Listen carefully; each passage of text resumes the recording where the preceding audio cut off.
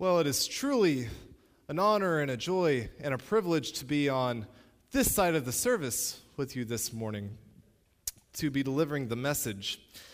But I've got to do something this morning that a guitar teacher told me never to do, which is to open a performance by apologizing. But I'm actually going to apologize to any first-time guests or visitors that we have this morning. The first apology is, I'm not Pastor Chris, as you well saw, but I formally invite you to come back next week to hear our very impactful and very insightful pastor that we feel so blessed to have here. The second apology, also for any first-time guests or visitors, is that this message was not meant with you in mind.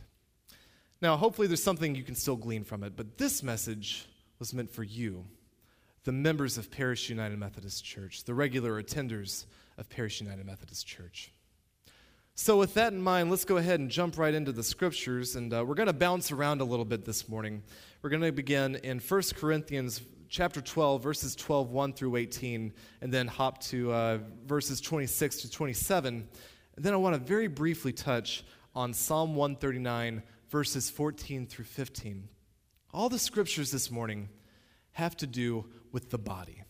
In 1 Corinthians, we have a beautiful metaphor of how the church of Christ should function as a body.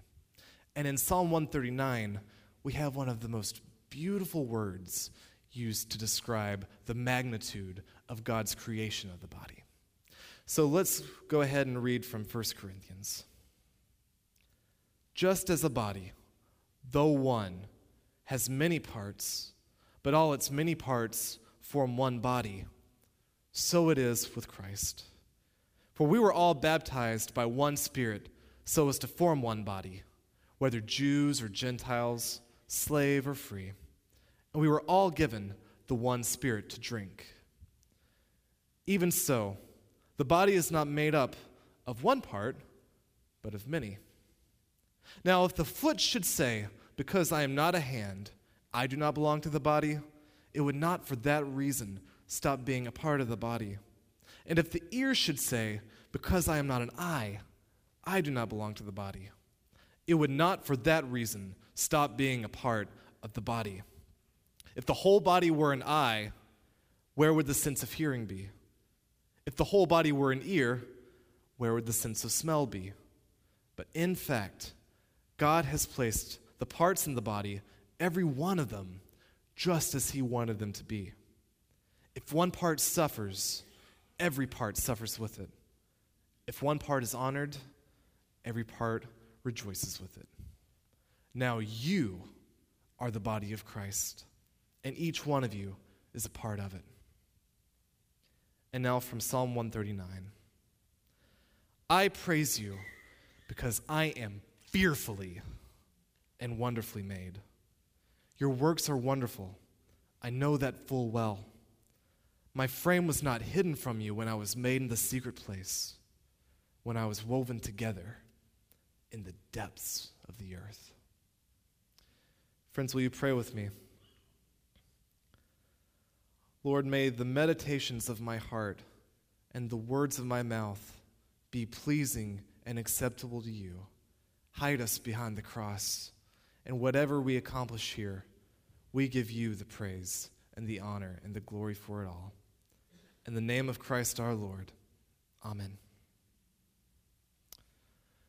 When was the last time you were so awestruck by something that you used the word fearful to describe it? I'm willing to bet probably never, because that's not really a word that we use in our vocabulary very often.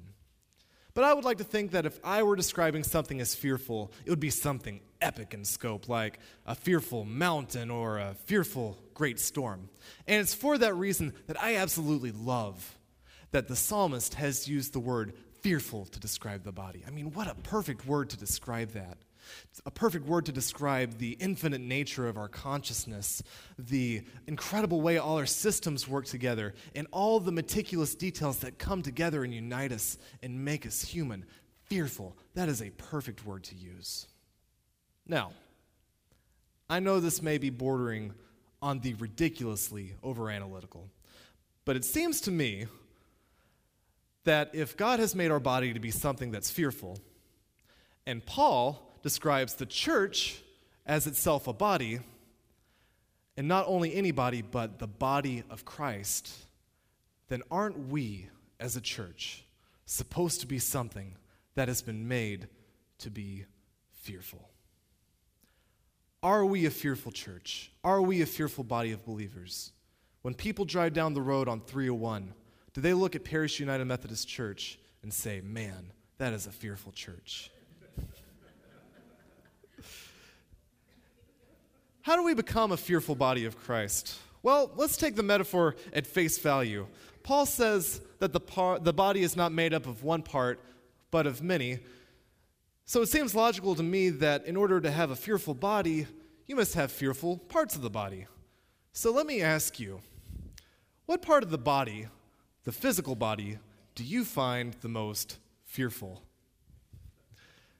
Well, being a musician, I think I am contractually obligated to say that I find the ears to be a very fearful part of the body. And I love what the ears do for me. I mean, they allow me to play music. They allow me to hear music. And what's more even important than that is they allow me to communicate. And they allow you to communicate with me. The ears are truly a wonderful part of the body. But I get a little bit disconcerted when I talk to people that they don't seem quite as fond of their ears as I do of mine. And it's not because I feel like anybody's ears are made any less than mine, but when I talk to people, sometimes they tell me with a tinge of dissatisfaction that they're disappointed with their ears because they believe they're tone deaf. Are you tone deaf? Are you sure? Because I can invite you up here to sing a solo if you're not sure. Actually, this morning, we're going to find out just how fearful your ear is. And we're going to begin with a tone deaf test. And before I see you sweating back there, I see you sweating. Before you get nervous, this isn't a singing test. Don't worry, I'm not listening. This is actually a listening test.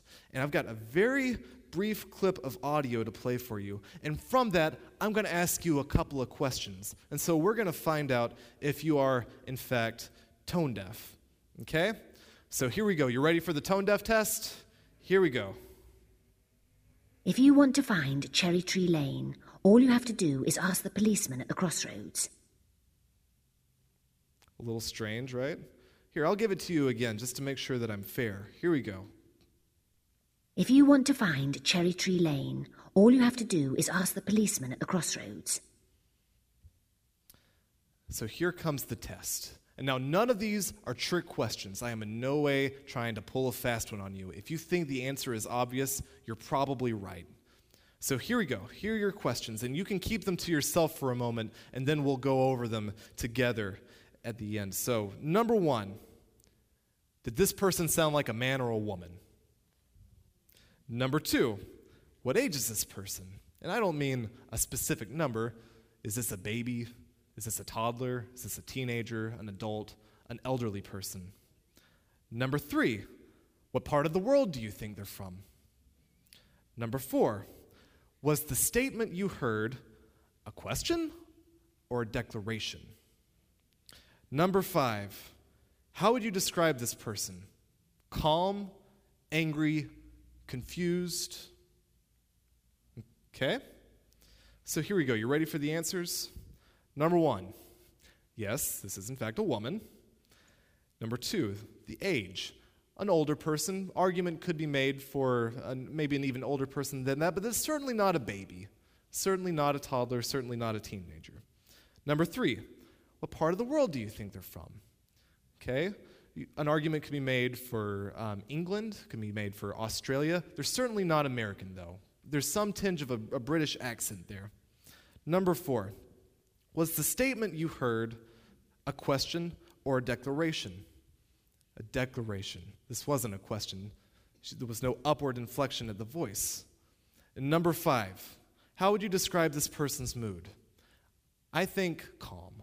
I think a little bit detached. Certainly not irate, certainly not confused. Okay?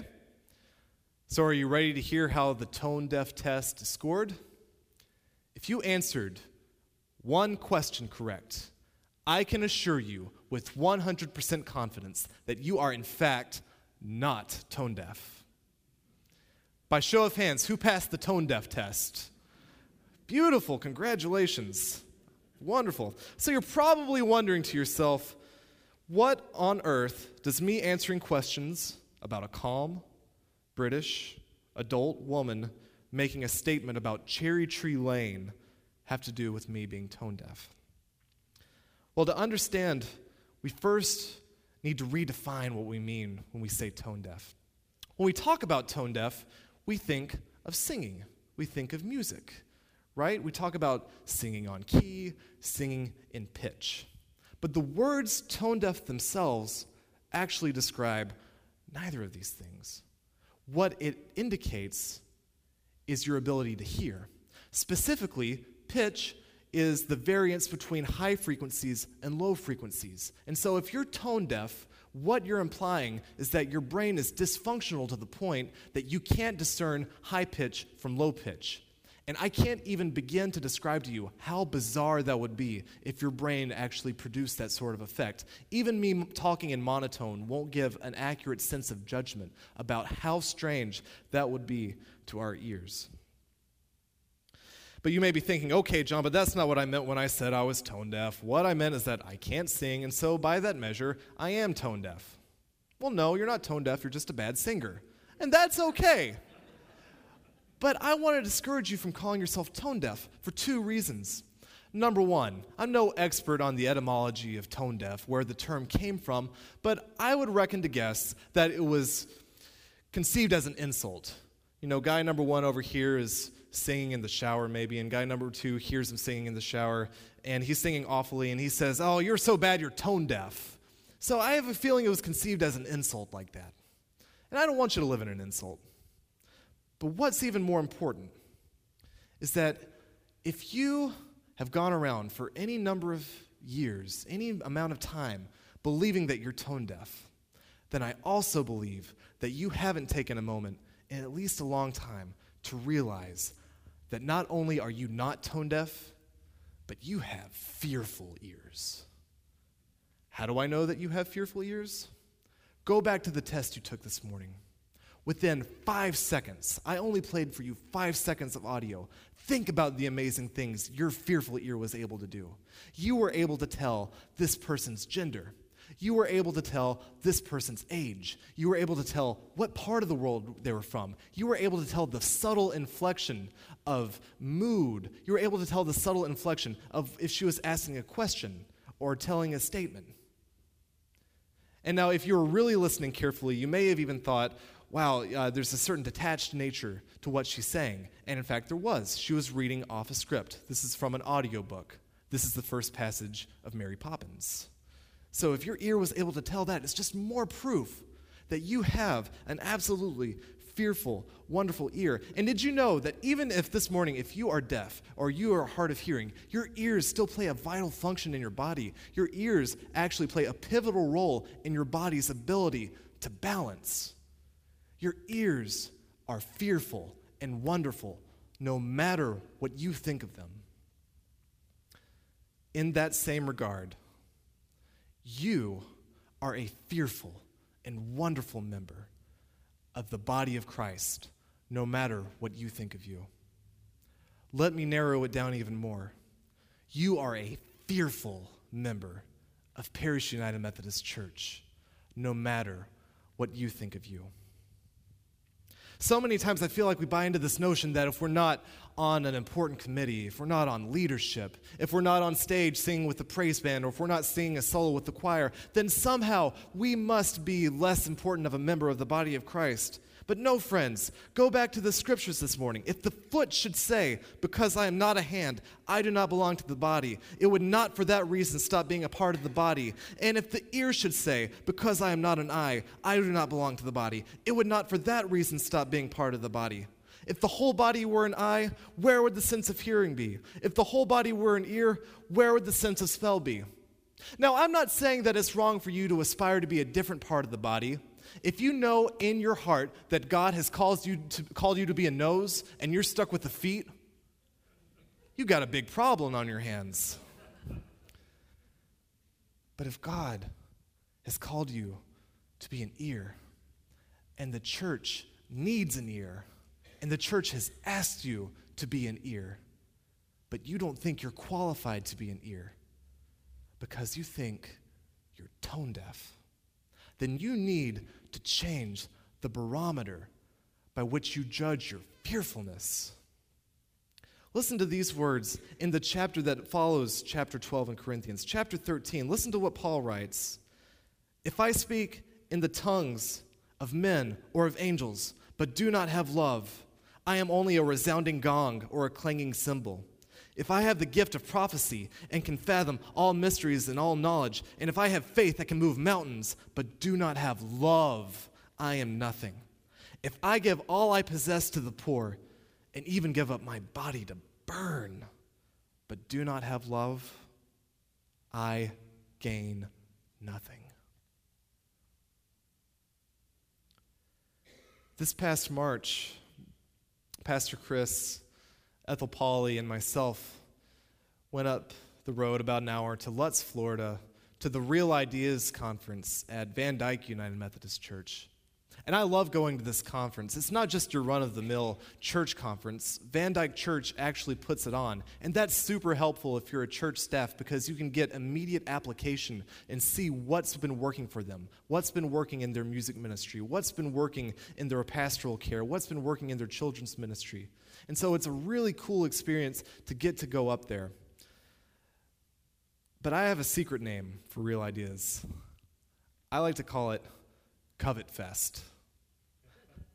I call it Covet Fest because you go to Van Dyke and man, you see their incredible lighting system. It must be like a multi-million-dollar setup. You see their video system and it's awesome. Their sanctuary space, their acoustic treatment, their sound engineers, they're awesome. You walk down out of the sanctuary, their children's space, it's incredible. All the other facilities they have are just, oh man, we would love to have those. And so yeah, we kind of come away from it with stars in our eyes. But when we left Covet Fest this year, there was actually something I coveted even more. And I coveted it after I had one of the best meals of my life. It was on the second day of the conference. It's Friday afternoon. And they had provided lunch for us, Chick-fil-A. We were all really excited for this lunch, as you can imagine. And we're Methodists. We know how food works. There's a table here with your, Chick-fil-A. There's a table over here with your drink. There's a table over here with desserts, condiments, what have you. And so I was standing in line waiting to get my Chick-fil-A, super excited about this.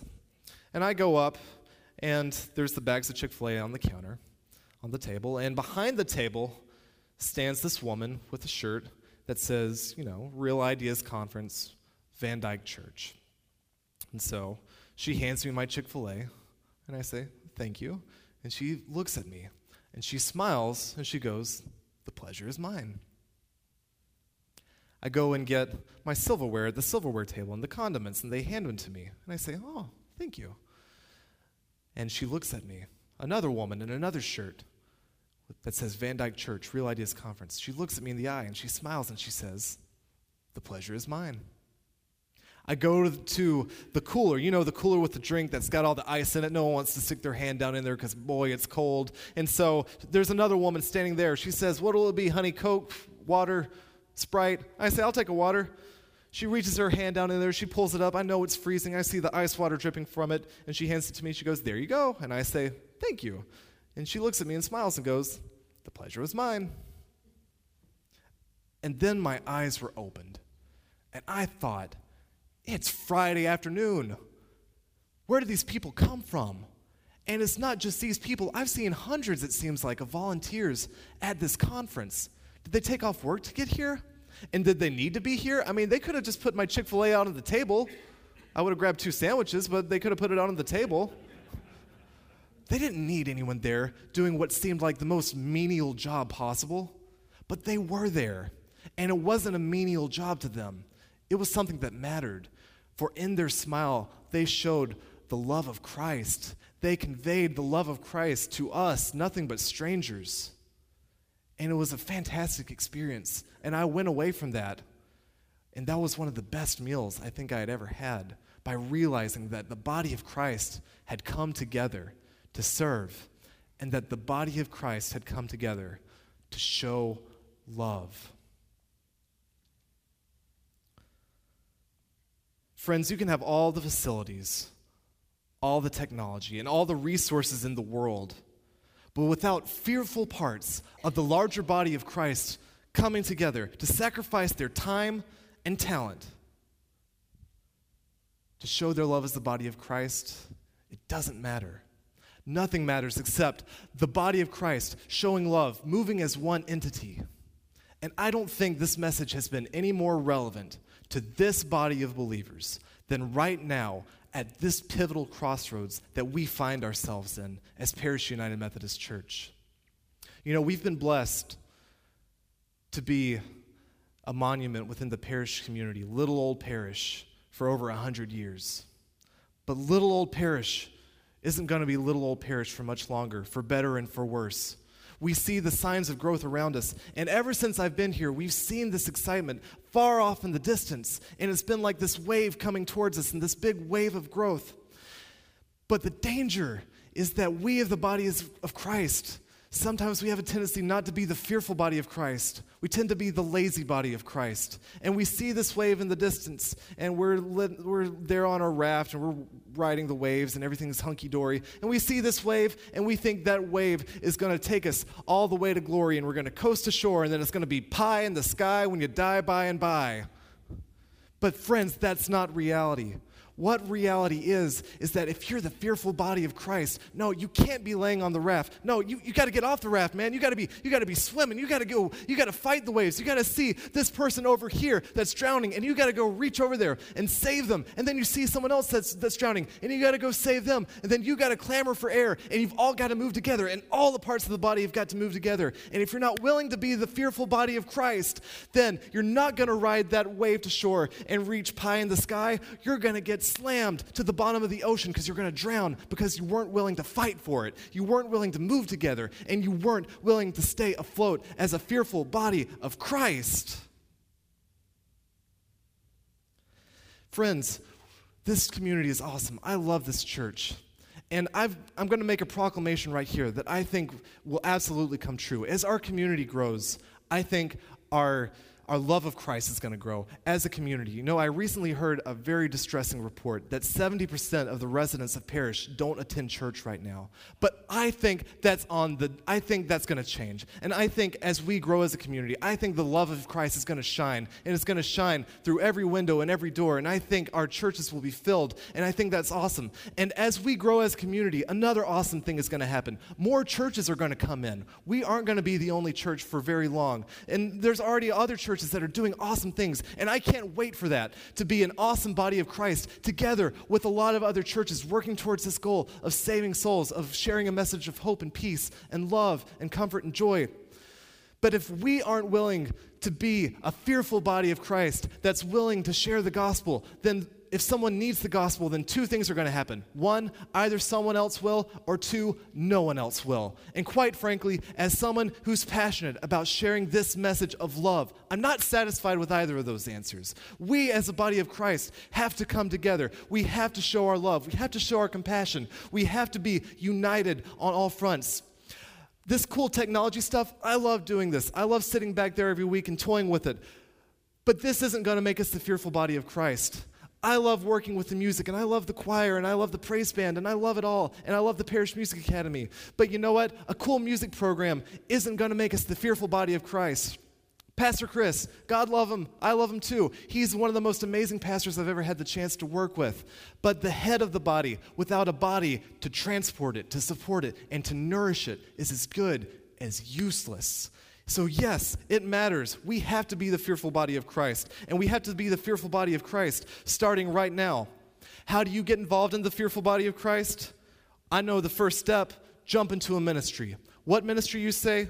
Let's see. Take your pick. children's ministry, Sunday school ministry, the thrift cottage, media team, food ministry, special events, youth ministry. Come talk to me about the Parish Music Academy. I'll find something for you to do. The choir, the youth band, the praise team. We're going to form a stage setup team, Bible studies, Wednesday night dinners, groundskeeping, missional outreach, online media, Stephen ministry. Go visit a shut-in. Go provide food for the Sunday morning gathering place. Go bring someone to church. Go be willing to take someone to the hospital. We have a brand new information booth that Eric McRoberts has built that looks awesome, but I'm going to cry if I see the same person manning it week after week. No, we've got to have volunteers. We've got to have people that keep us afloat. And these are just the ministries that I've mentioned that we presently have. This doesn't count the thing that's on your heart right now or has been on your heart for a long time. And we need you to get fired up about it. You know, one of the most awesome ministries I think we have in this church, the blanket ministry. But we didn't sit around as a leadership team and go, hum-de-dum, I think we really need a blanket ministry. No, someone came up with the idea that a blanket ministry would be a really great thing, and then Alma Wolbert came,